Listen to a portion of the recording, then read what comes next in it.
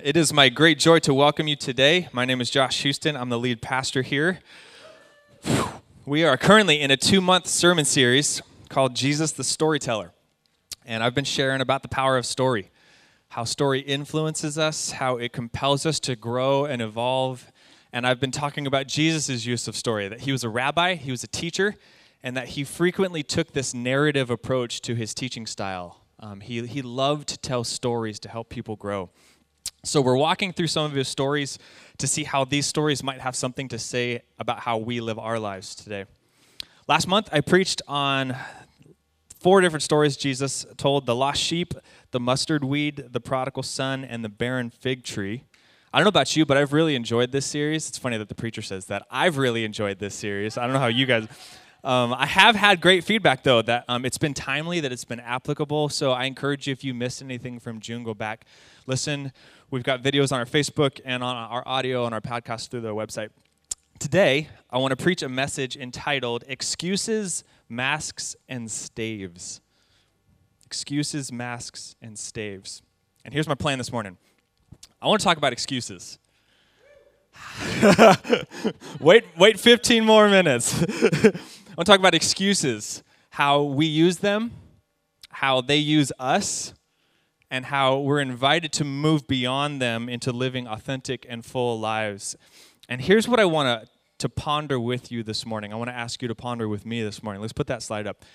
Excuses disguise your true priorities, and they limit your capacity for life. But you get to determine the scope of their power over you. Excuses disguise your true priorities, and they limit your capacity for life. But you get to determine the scope of their power over you. To begin, confession. Making excuses comes all too easily for me. Hi, my name is Josh, and I'm an excuser. Thank you.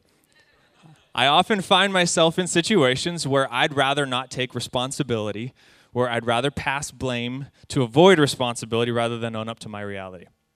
To illustrate, last year, if you were around our church last year, you know that the Kolars were here, Nathan and Jess Kolar. We were co-pastoring together all of last year. And co-pastoring, co-lead pastoring is such an awesome model for church ministry. You have 2 people that complement each other. You have 2 people that trust each other, which we do and we did. But in October, Nathan shared with me that him and Jess felt called to go to Nashville to plant another church. And it's awesome, and we love it, and we're excited for them. They're actually doing awesome stuff. I encourage you to even just go on Facebook or on Instagram and watch Risen Church, watch what they're doing. We support them financially as a church here. But when Nathan left, it left me to reassess the workload of the lead pastor role.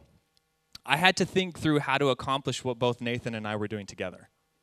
So I adjusted my schedule. I started delegating stuff to our team here. But to be transparent with you, I quickly began to feel overwhelmed. I quickly began to feel stressed about all that there was and is to accomplish. And then you add to that Shiloh, our second born. He was born a few weeks later after the Kolars left. So in January, I find myself learning how to be a good husband with 2 kids while trying to lead pastor a small church. And as a result, do you know what began to fade? My alone time with God. Sure, I prayed a lot. Sure, I still read the Bible, and it's not like I left the faith or started a cult or cheated on my wife or anything.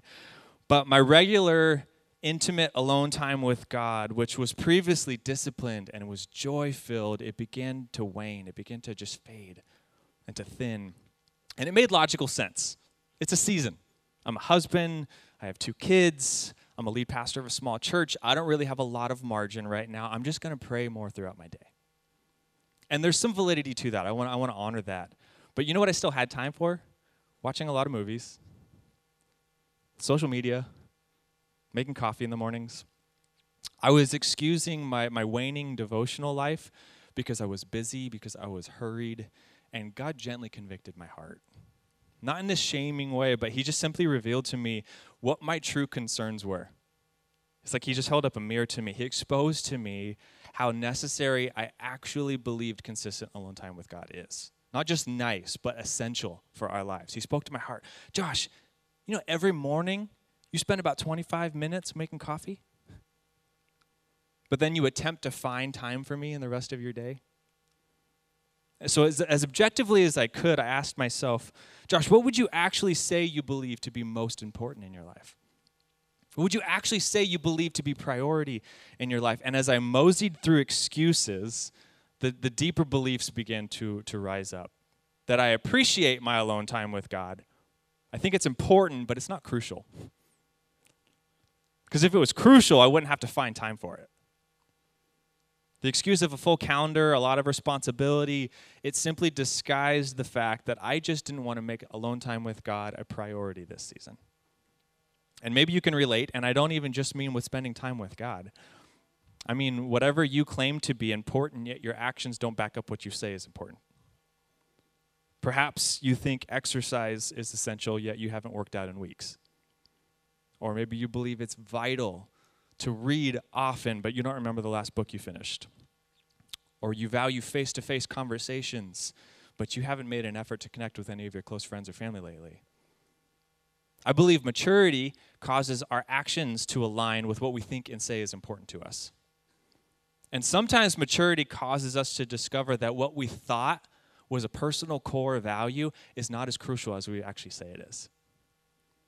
And as we read through the Gospels, we notice this is the type of effect that Jesus had on people. He uncovered deep intentions of their hearts. And he had this unique approach. It's like he even gave people the benefit of the doubt. Maybe you're not lying about what you say is important. Maybe you're just fooling yourself. So let's dig a little bit into your heart and find out what really matters to you down there. He had this way of asking questions and telling stories that uncovered a person's desires and intentions and priorities. And today I want to look at one of those stories. So if you brought your Bible or your Bible app, I want to invite you to turn with me to Luke chapter 14. Luke chapter 14, we have Bibles on the back table if you actually want to hold one. I love it when people actually bring their Bibles. I'm not shaming people if you don't, because I get smartphones, apps, and all that stuff. It's wonderful. We can hold our Bible in our pocket. But I'm a traditionalist in many senses, and I just love holding a Bible. Before we jump into this story, though, I want to paint the setting for you. Right before Jesus tells this story, the setting is he's sitting at a table. He's been invited by a prominent Pharisee to share a meal at this man's house, along with other religious experts and elites. And they're having some back and forth conversation about the Torah, about the religious law and how it plays out in our lives. And then Jesus tells this story. This is Luke 14, starting in verse 16. So Jesus said, a certain man was preparing a great banquet, and invited many guests. At the time of the banquet, he sent his servant to tell those who had been invited, come, for everything is now ready. But they all alike began to make excuses. The first said, I've just bought a field. I must go and see it. Please excuse me. Another said, I just bought 5 yoke of oxen, and I'm on my way to try them out. Please excuse me. Still another said, I just got married, so I can't come. The servant came back and reported to his master. And the owner of the house became angry and ordered his servant, go out quickly into the streets and the alleys of the town and bring in the poor, the crippled, the blind, and the lame. Sir, the servant said, what you ordered has been done, and there's still room. Then the master told his servant, go out to the roads and the country lanes and compel them to come in, so that my house will be full. I tell you, not one of those who were invited will get a taste of my banquet. In Jesus' day, when someone hosted a banquet, they would send out this initial invitation, and the friends would receive the invitation, and then they would RSVP, similar to today. Yes, I'd love to attend. I'm sorry I can't be there. Think of like a wedding invite that you would get in the mail, except with this one, it wouldn't have the time of the wedding on it. In an age before the clock, the date of the banquet was announced long before, but the exact time was only announced the day of. So the day of the banquet, the meal would be prepared, everything would be arranged. The master of the home, he would send his servant or servants out into town, into the village, and invite everyone that's been invited and confirmed. Hey, everybody, please come. Everything's ready to go. So in this story, the host has received these confirmations from his friends and his neighbors that they're going to be attending. The day has come, the preparations have been made, the meal is ready. So he sends his servant out into town, go tell everybody. But as the guests hear that the banquet is prepared, excuse after excuse begins to pour in. I just bought a field. I need to go see it. I just bought a team of oxen. I'm actually just on my way to go see how they're doing. Oh, the banquet was today. I just got married. Yeah, I can't come. These excuses, they were this thin covering that hid the fact that they just didn't want to attend the banquet. And the servant comes back to report, people appear to be preoccupied, sir. They have other things going on. And the master's like, what are you talking about? They RSVP'd. They told me they were going to come. And in an honor culture, it is offensive. It is an exceptionally offensive thing to agree to come to a banquet and then decline the day of. And I even think outside of an honor culture, I mean, just like, it's not that hard to translate what's going on here, even to our time and our day. Think about how the host is feeling. I mean, imagine today you send out a text to your friends and your family, or an email or a Facebook invite, and you're like, hey, everybody, lately I've really been wanting to share a meal with the people that matter most to me. Just like a big celebration day. So I'm planning this get-together at the end of summer. It's going to be this like end of summer blowout. It's going to be awesome. Over at my place, I'm going to decorate it all real fancy. I'm going to do a ton of food. Plan for it. September 1. Put it on your calendar. It might be lunch. It might be dinner. It might be dunch. I don't know. Just mark the date. And the day of, I'm going to text you when to come over. And everybody texts back, awesome. This is so great. I'm putting it on my calendar right now. And the day comes, you head over to Costco, you purchase a ton of food, you start decorating your place, you clean your home, you cook up, you prepare the meal, you're close to ready, and you send that text out. Hey, everybody, everything's ready. Come on over. And you start getting texts back. I just bought a house today. I haven't seen it yet, though, so I'm going to go check it out. You get another text back. I just bought a litter of yellow lab puppies. I'm actually on my way over there to check them out right now. And another text. I just got married today. Sorry, I can't come. I mean, how do you think you're going to feel in this moment? I told all of you about this day months back. You said you'd keep this day free. Why would you buy a house today and you haven't seen the house yet? You said you were going to. Why would you buy 5 yellow labs today? You got married? Why didn't I get invited to the wedding? So now you're sitting on your couch. You're ready to have a party. You're ready to feast, and your friends aren't coming. What's your next move? Fine. I'm not going to eat all this food by myself. I'm going to find somebody that wants to come party with me. So you start shooting out other texts, and more people show up. But there's still a ton of food. So you invite the homeless guy down the road, and you invite that crazy bird lady neighbor that nobody wants to hang out with, and you call up your eccentric boss that never gets invited to anything. Come over. There is a feast at my place. Somebody's got to enjoy this with me. And this is what Jesus does in the story. And the host, he invites anybody that wants to come.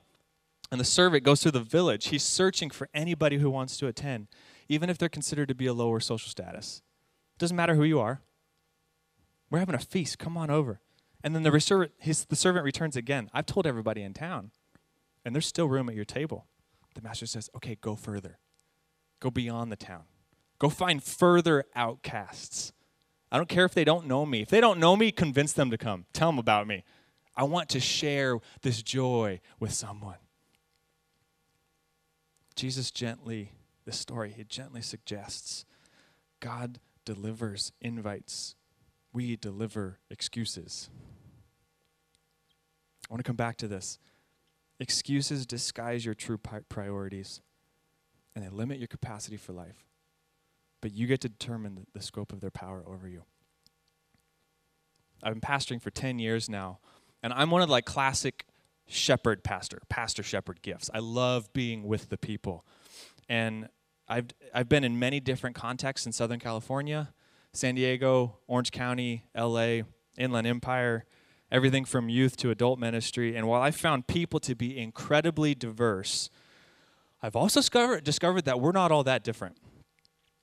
I'm consistently impressed at how well-versed we are at coming up with excuses for our current reality. Rationalizations to defend our behavior, to neglect our current responsibilities. And please hear me, I'm included in this.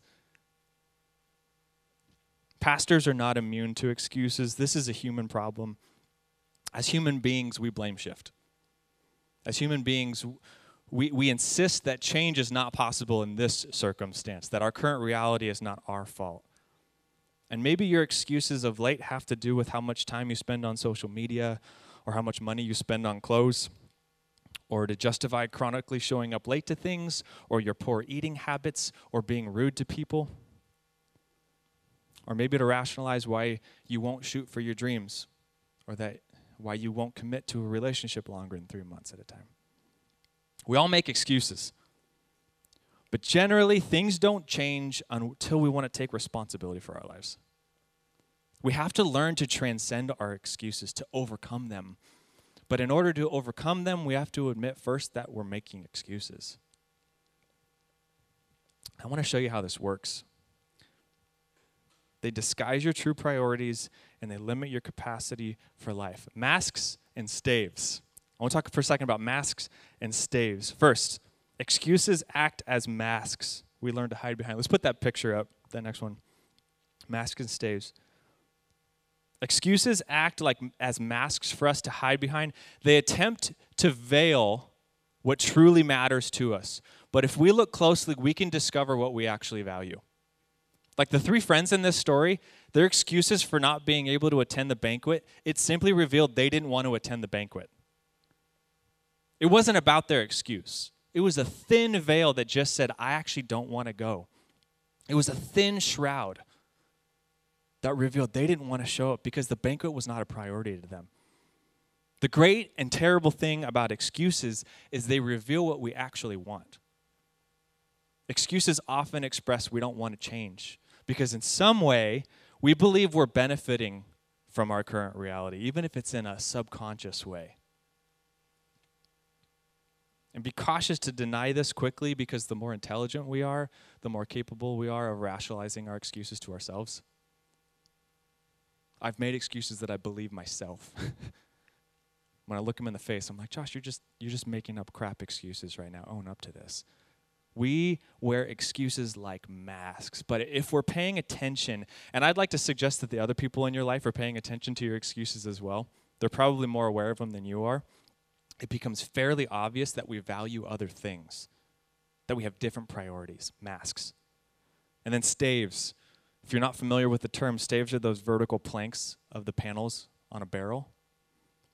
So what I hope to highlight with this crappy clip art, sorry, it's the best I could find, is that the shortest stave determines the barrel's capacity. The lowest stave on the barrel determines how much that barrel can hold. Does that make sense? And what I'd like to suggest this morning is that your most shallow excuse for your current reality will serve as your lowest stave of your barrel. It will determine how much life you can hold. It will limit your capacity for life and joy and wholeness and thriving relationships, holding down a job. Ben Franklin once said, "He that is good for making excuses is seldom good for anything else." Ding. Go Ben. Excuses limit us. In my experience, people with chronic and shallow excuses don't live very full lives either. But when it comes to your excuses, you get to choose the scope of their power over you. You get to choose how much power they have over you. If you want to mature, if you want your life to be more whole, more full, you have to take responsibility for your life. And I want to know there's a difference between responsibility and fault. If you run a red light and you hit another car, that was your fault and it's your responsibility. If someone leaves a baby on your doorstep today, that's not your fault, but that baby's now your responsibility. As human beings, we will regularly find ourselves in situations where we're responsible for experiences that aren't our fault. That's just true. That's part of life. It's part of adulting. You can blame others for how you got here, but no one else is responsible for your life now that you're here. And no doubt, I want to give room here for trauma. I want to give room here for uniquely damaging situations. Some people have been put through haunting and horrific experiences, stuff that only prayer and therapy can begin to scratch the surface of. I get that, and there's room for that. There's space for that. But generally speaking, you get to choose how you see things. You get to choose how you react to things. You get to choose whether or not you will change. If we're honest, we can all admit we choose destructive behaviors repeatedly, and we know they're destructive. We choose lazy behaviors and selfish behaviors and harmful behaviors, and then we blame shift. God, my parents, the town I grew up in, my nationality, the other political party, the competition, the economy, the traffic. We love to blame our immature and our underdeveloped choices on the closest victim. But at some point, you have to take responsibility for your life. Because if it's never your fault, you'll never grow up. The last comment in the story, Jesus says, I tell you, not one of those who were invited will get a taste of my banquet. This is Jesus. You guys know what a lazy Susan is, that thing on the table? This is Jesus rotating the lazy Susan to the Pharisees, the religious experts, the spiritual masters. You men, you think you have so much figured out. You have been invited by God to recline at his feast, to sit at him at the table. Do you guys realize you keep coming up with excuses? Because your excuses are causing you to miss out on the feast. And this is the central component of this parable, is the table. You know, the table doesn't translate well into our culture. In early Jewish tradition, they had this phrase, every table is an altar. Sharing a meal was a holy moment. Very unlike our culture. They realized that you don't have to go to a church or a temple or a mosque to encounter God. You don't have to go to some spiritual authority to get this connection. In early Jewish tradition, every table is an altar, a place where you confront the divine, a place where you encounter God. We gather around a table, around a meal, because it came from the earth. It's holy because we have this direct connection to God through this food. And the table was a familiar and routine reminder to pause, to slow down, to reflect on the fact that life is a gift. And that the very elements that sit on this table right now in front of us, they're provided by our God, by our Creator. Yes, it's a table. Yes, it's a standing piece of wood or metal or plastic to provide a space to eat, but it's a place that we are connected to the divine, which means it's more than a table, it's an altar. And when we gather over this table to share life, to share pain, to share joy, we're connecting with the depths of our lives. So we're challenged not to skim across the surface, this superficial, thin living. We're challenged to look closer, to actually see the person that sits on the other side of the table. It's an invitation to breathtaking fellowship, life-giving intimacy, faithful presence of the other, covenant relationship with the other. This is why the table is so profound in Jewish tradition. And while Jesus is most known for eating with the worst of sinners, that's what we always talk about. He eats with sinners. We love that. But I want to point out again the context of this story. He's eating with the Pharisees. The Pharisees, the religious elites. Jesus does not deny anyone a place at this table. He shares meals with Pharisees and prostitutes and teachers and tax collectors and elites and exiles. This is his table, and through it, God declares, come just as you are, encounter my love for you.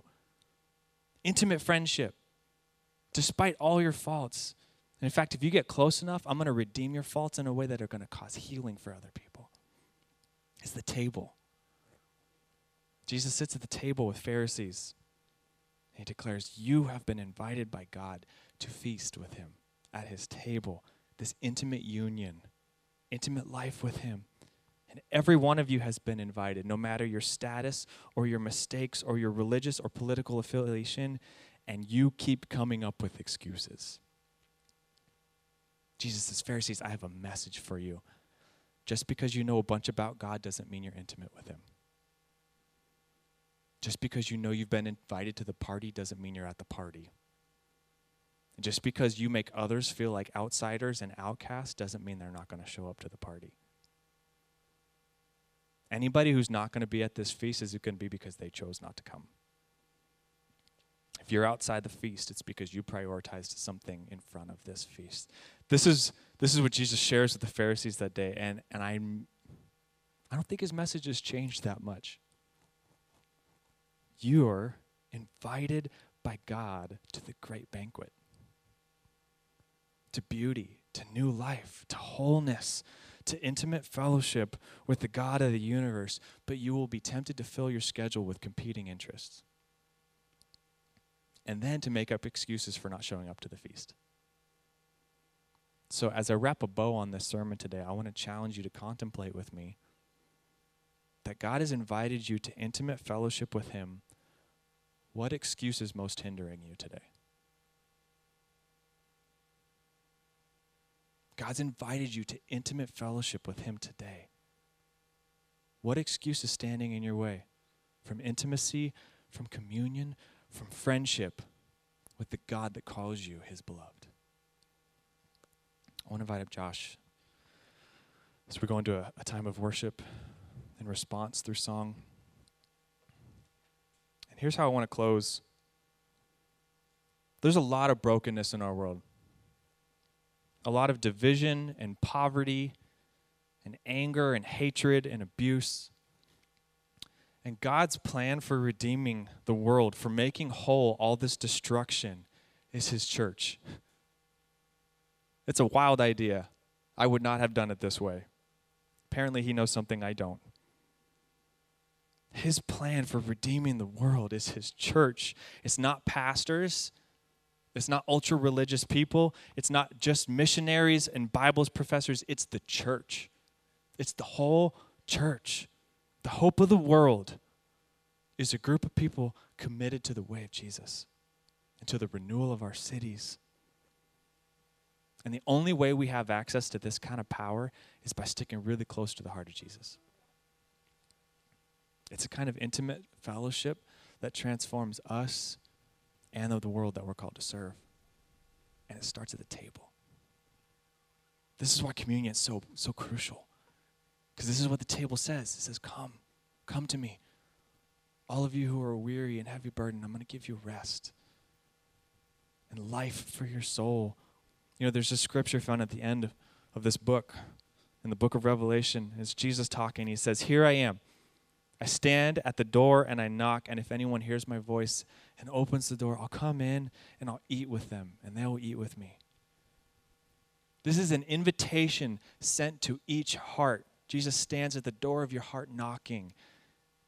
He's asking if you will share a meal with him, to share a holy moment with him, to share intimate fellowship with him today. What's stopping you? What excuse keeps popping up? Excuses and masks and staves, they will limit you. And Jesus invites you to transcend them into living authentic and full lives. You know, Augustine wrote, "You've made us for yourself, O God, and our hearts are restless until they find their rest in you." You were created by God to enjoy him and be enjoyed by him. This is the great banquet. It's not just another event. It's not just a religious activity. It's the purpose of your existence. So as we move into a time of response, worship, and song, I hope to inspire you. Slow down. Place your hurries, place your worries in front of God. Place your excuses in front of God. Stop working for a moment. Stop accomplishing for a moment. And pay attention to what God might be speaking to your heart. Because he's present to you right now. He's present with you right now. And he invites you to encounter his presence and to receive his love. So God, that's what we do. We slow down in this moment. And we fix our gaze on you. The author, the perfecter of our faith, our creator, our sustainer, our provider. We come to the altar. We come to the table for intimate fellowship. We pray that you transform us, God.